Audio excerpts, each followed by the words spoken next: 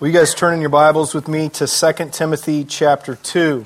We're going to be in verses 14 through 19 this morning. You remember we're making our way sort of through the pastoral epistles, which are 1 Timothy, 2 Timothy, and then Paul's letter to Titus. But I'm going to read verses 14 through 19 for us. We'll pray, and then we'll get started. This is the word of the Lord. Will you stand with me, actually, as I read God's word? Remind them of these things, and charge them before God not to quarrel about words, which does no good, but only ruins the hearers. Do your best to present yourself to God as one approved, a worker who has no need to be ashamed, rightly handling the word of truth. But avoid irreverent babble, for it will lead people into more and more ungodliness, and their talk will spread like gangrene. Among them are Hymenaeus and Philetus, who have swerved from the truth, saying that the resurrection has already happened. They are upsetting the faith of some, but God's firm foundation stands, bearing this seal. The Lord knows who are His, and let everyone who names the name of the Lord depart from iniquity. Let's pray together. Now, O Lord, may the words of my mouth and the meditation of all of our hearts be acceptable in your sight, O Lord, our rock and our kinsman. In your name we pray. Amen. You guys can be seated. Well, the first phrase in verse 14, the first verse of our text this morning, tells us that what we have to do by way of introduction is to hearken back to what we heard last week. Look at verse 14. What's the first few words you see? Remind them of these things. That is, Timothy, remind them of the things that I just wrote earlier in chapter 2. And those are the things that David spoke about last week. And David's sermon really handled some of the most massive topics that we can think of in the Christian life. Ones that in many ways are sort of central to what we mean when we say Christian discipleship. What does it mean what does it look like, and what does it mean to follow Jesus? And last week, one of the things that we heard was that suffering is a part of the Christian life. Paul endures everything for the sake of the elect. He's in chains, in prison, in Rome, and he's telling Timothy that's part and parcel of the Christian life. Suffering doesn't escape you in the Christian life. Now for Paul, that was like direct suffering. You know what I mean? It was like, I say these things, I proclaim the gospel, and that's offensive in the society that I live in Rome, and so I get punished directly for like gospel proclamation. That's suffering in the Christian life.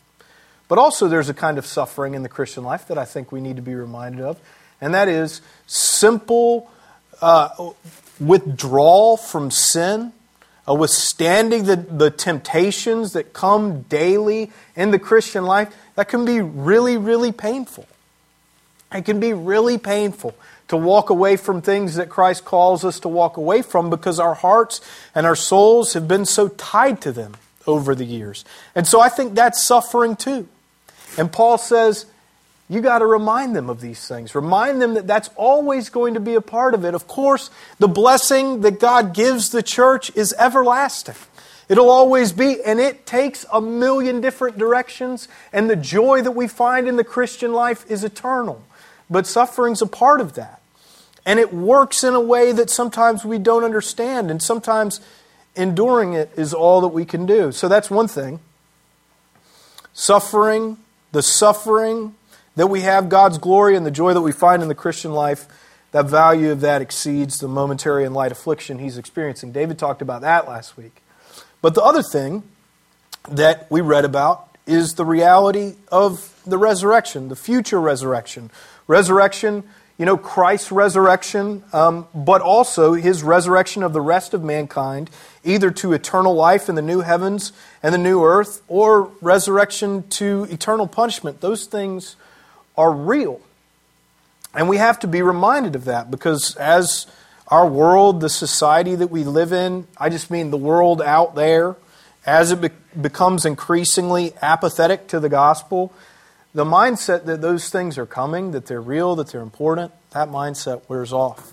There's this great quote that the reformer Martin Luther said after he broke from the church and kind of went in the direction of Protestantism, formed the Protestant church in Germany.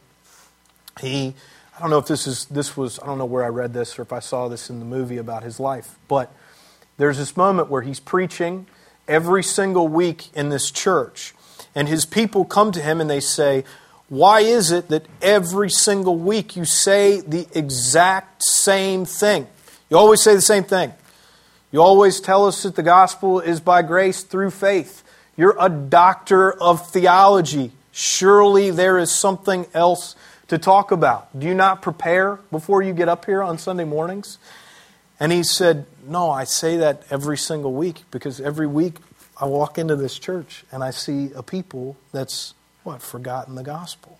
And so we have to be reminded of these things.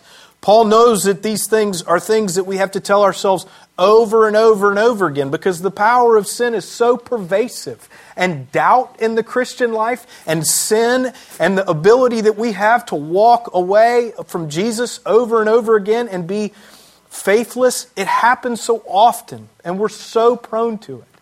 And so to be reminded, this final line where Paul says in this great little piece of catechesis that David talked about last week, even when we're faithless, behold, He's faithful, is something that we have to be reminded of.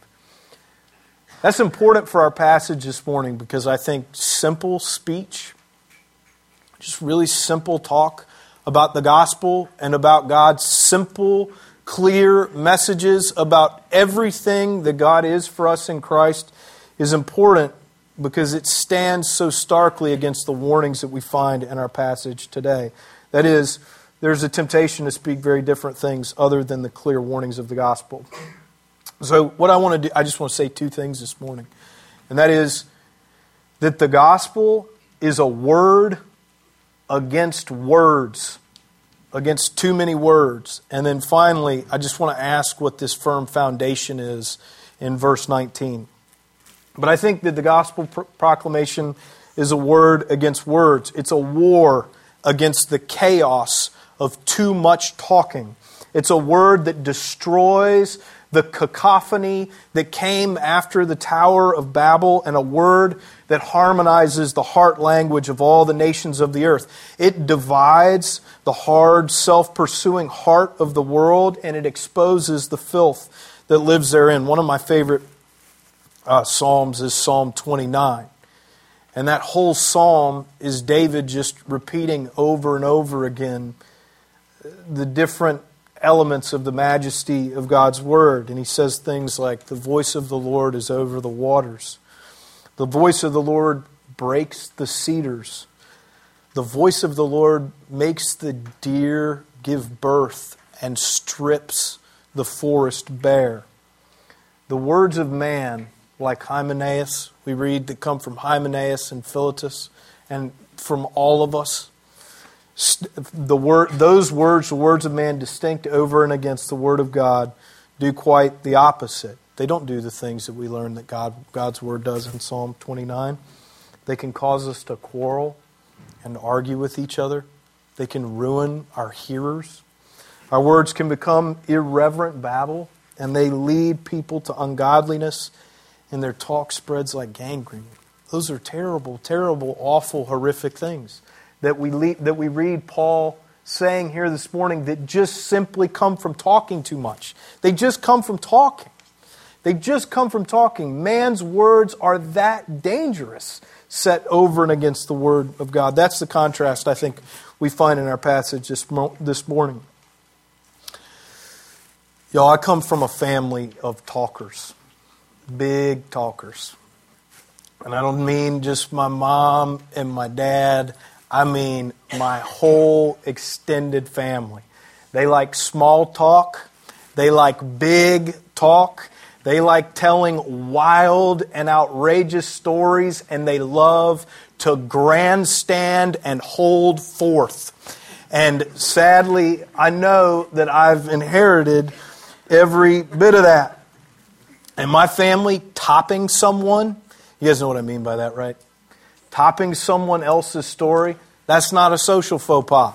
That's eagerly expected. That's hoped for. People reward that kind of behavior in my family. And as a child, that was the kind of thing I was rewarded for. And in fact, it was not until college that I learned there was anything socially cumbersome about topping or being a topper.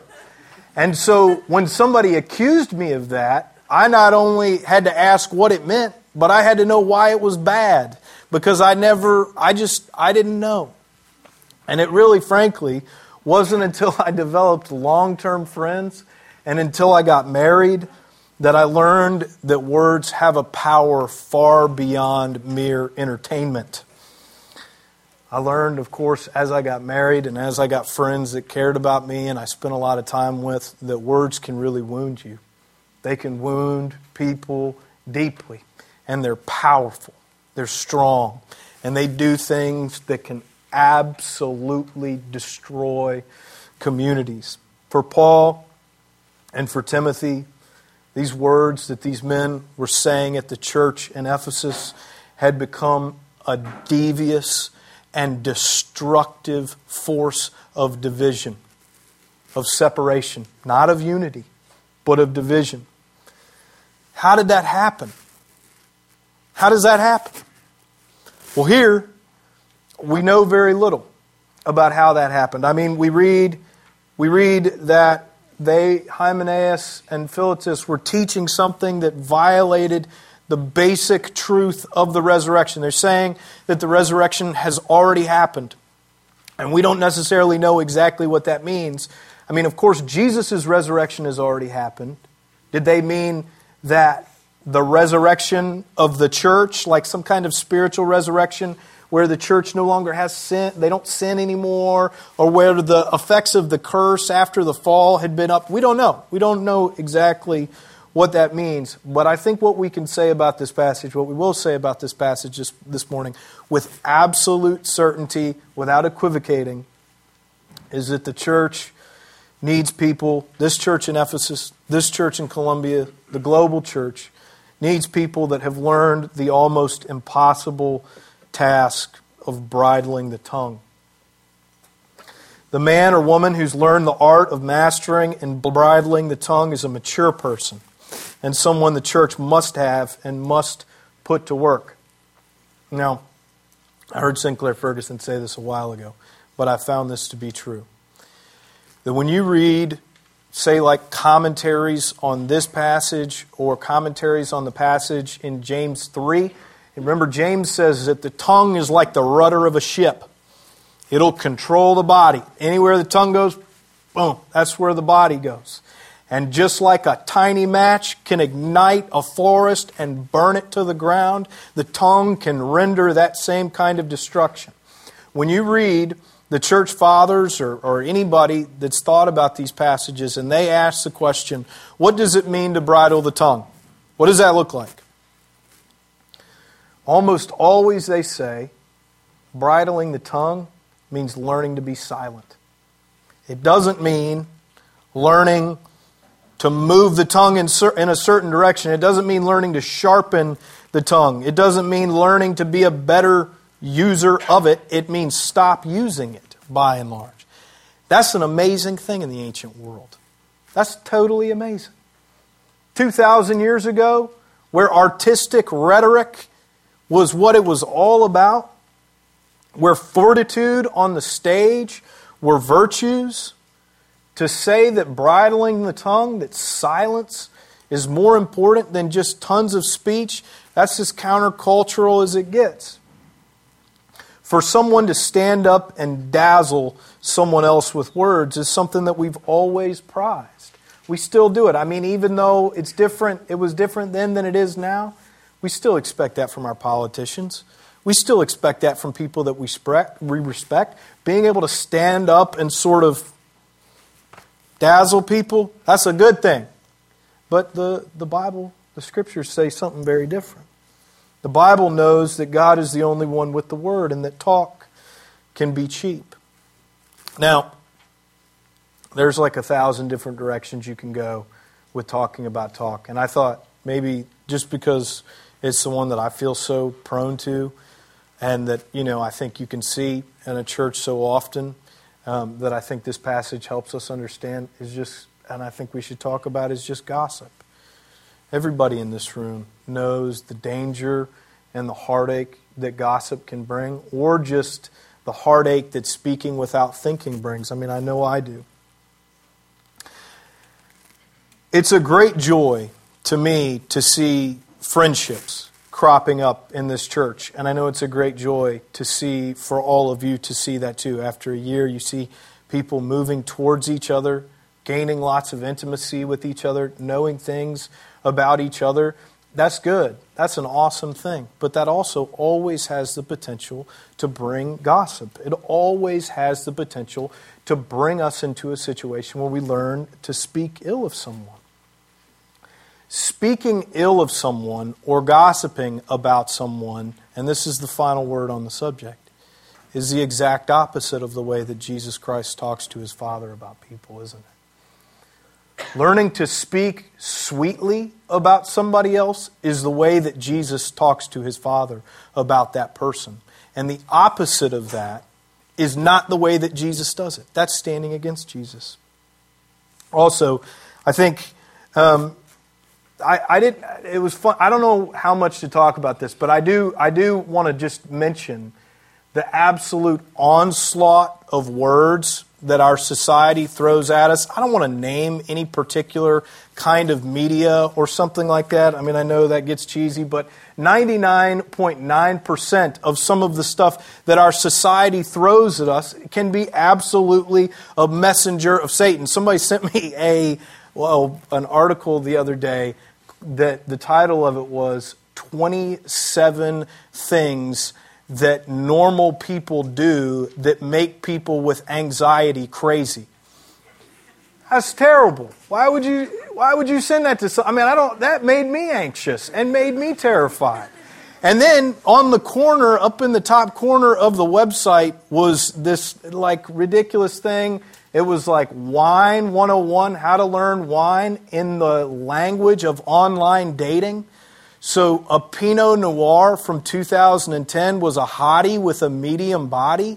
That is, you see this is ridiculous. This is absolutely ridiculous. And our scriptures are so sublime. We need to stay away from that stuff and have the courage to call it what it is. It's too much. And it won't rest, and you won't keep up with it, and it doesn't matter, and it will rot your soul. It will. It will. Listen to things that build you up. Surround yourself with people that speak the gospel sweetly to you. Surround yourself with people that challenge you to put to death the deeds of the body and to honor the Lord Jesus Christ. Surround yourself with people that speak with great pride and love for their spouses and their children. Surround yourself with people that compliment their friends often, and stay away from the opposite. Because it spreads like gangrene and it makes us less like God, which is what Paul says in verse 16. Well, finally, what's Timothy to do? He knows he's to stay away from all that. He knows that Hymenaeus and Philetus had become a problem in the church at Ephesus. But what is he to do? Well, he's to become a workman. And that's one that's not ashamed. Paul is saying to Timothy, a little less talk and a lot more action. What the church needs is someone who speaks less of their words and more of God's words. That's the image here Paul uses for Timothy. He says, be somebody that rightly handles the word of truth. And in this case, rightly handling the word of truth is an image when he's talking about a workman, it's like a farmer that knows how to plow a straight furrow, or a carpenter that can cut a board straight and use that straight board to build a square cabinet, or a tailor that can cut clothes in such a way that he can clothe his wearers and build them a situation. All of these things are things that are useful. Things that build those people up. Things that don't expose them. Something that makes plants grow that gives cabinets a foundation and that clothes their wearers. That's what it means to rightly handle the word of truth. And then, if you're that kind of person, you can stand back and not be ashamed of your work. If you're a guy that's all over the place in your field, or you cut a board that goes this way and that, and it bobbles your cabinet, or your clothes get a tear in them, you stand back from that work and you're ashamed. But not so if you do the opposite. Well, finally, what do you think this foundation is here? I just want to ask, and we'll close with this. Verse 19. But God's firm foundation stands, bearing this seal. The Lord knows those who are His. What do you think that foundation is? I mean, it could be, maybe it's the Scriptures. Maybe it's the gospel. Maybe it's the work of Christ. Could be any of those things, couldn't it? I don't think it's the Scriptures, though, because he says that the thing that this is, this foundation, bears a Scripture verse, which is the Lord knows who are His. I think the firm foundation that stands here is the church. It's the church at Ephesus, and it's the church globally, and it's the church throughout history. And what's inscribed on that foundation is the Lord knows those that are His. That's of incredible encouragement to me, because I believe I'm part of the church, and I think you are too. And to believe that the church is a foundation that can't be shaken harkens back to Jesus' wonderful words that He's going to build His church and the gates of hell are not going to prevail against it. And so Timothy is a workman that's building an unshakable foundation, one that he doesn't need to be ashamed of.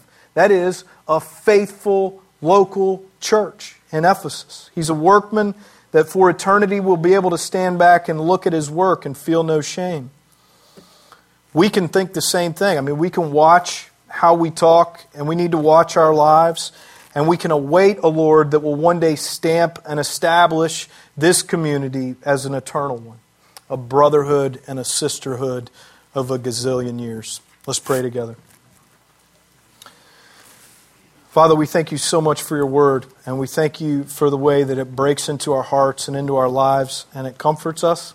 I know there's many of us here, me included, come here this morning with heavy hearts, hearts that are afraid of the sin, of our own sin, hearts that maybe don't trust You in the way that we ought to, and I pray that Your word would come in this morning and change that. Would You send us out this morning encouraged, faithful workmen, eager to declare Your word to a world that does not know Your Son. In Your name we pray. Amen.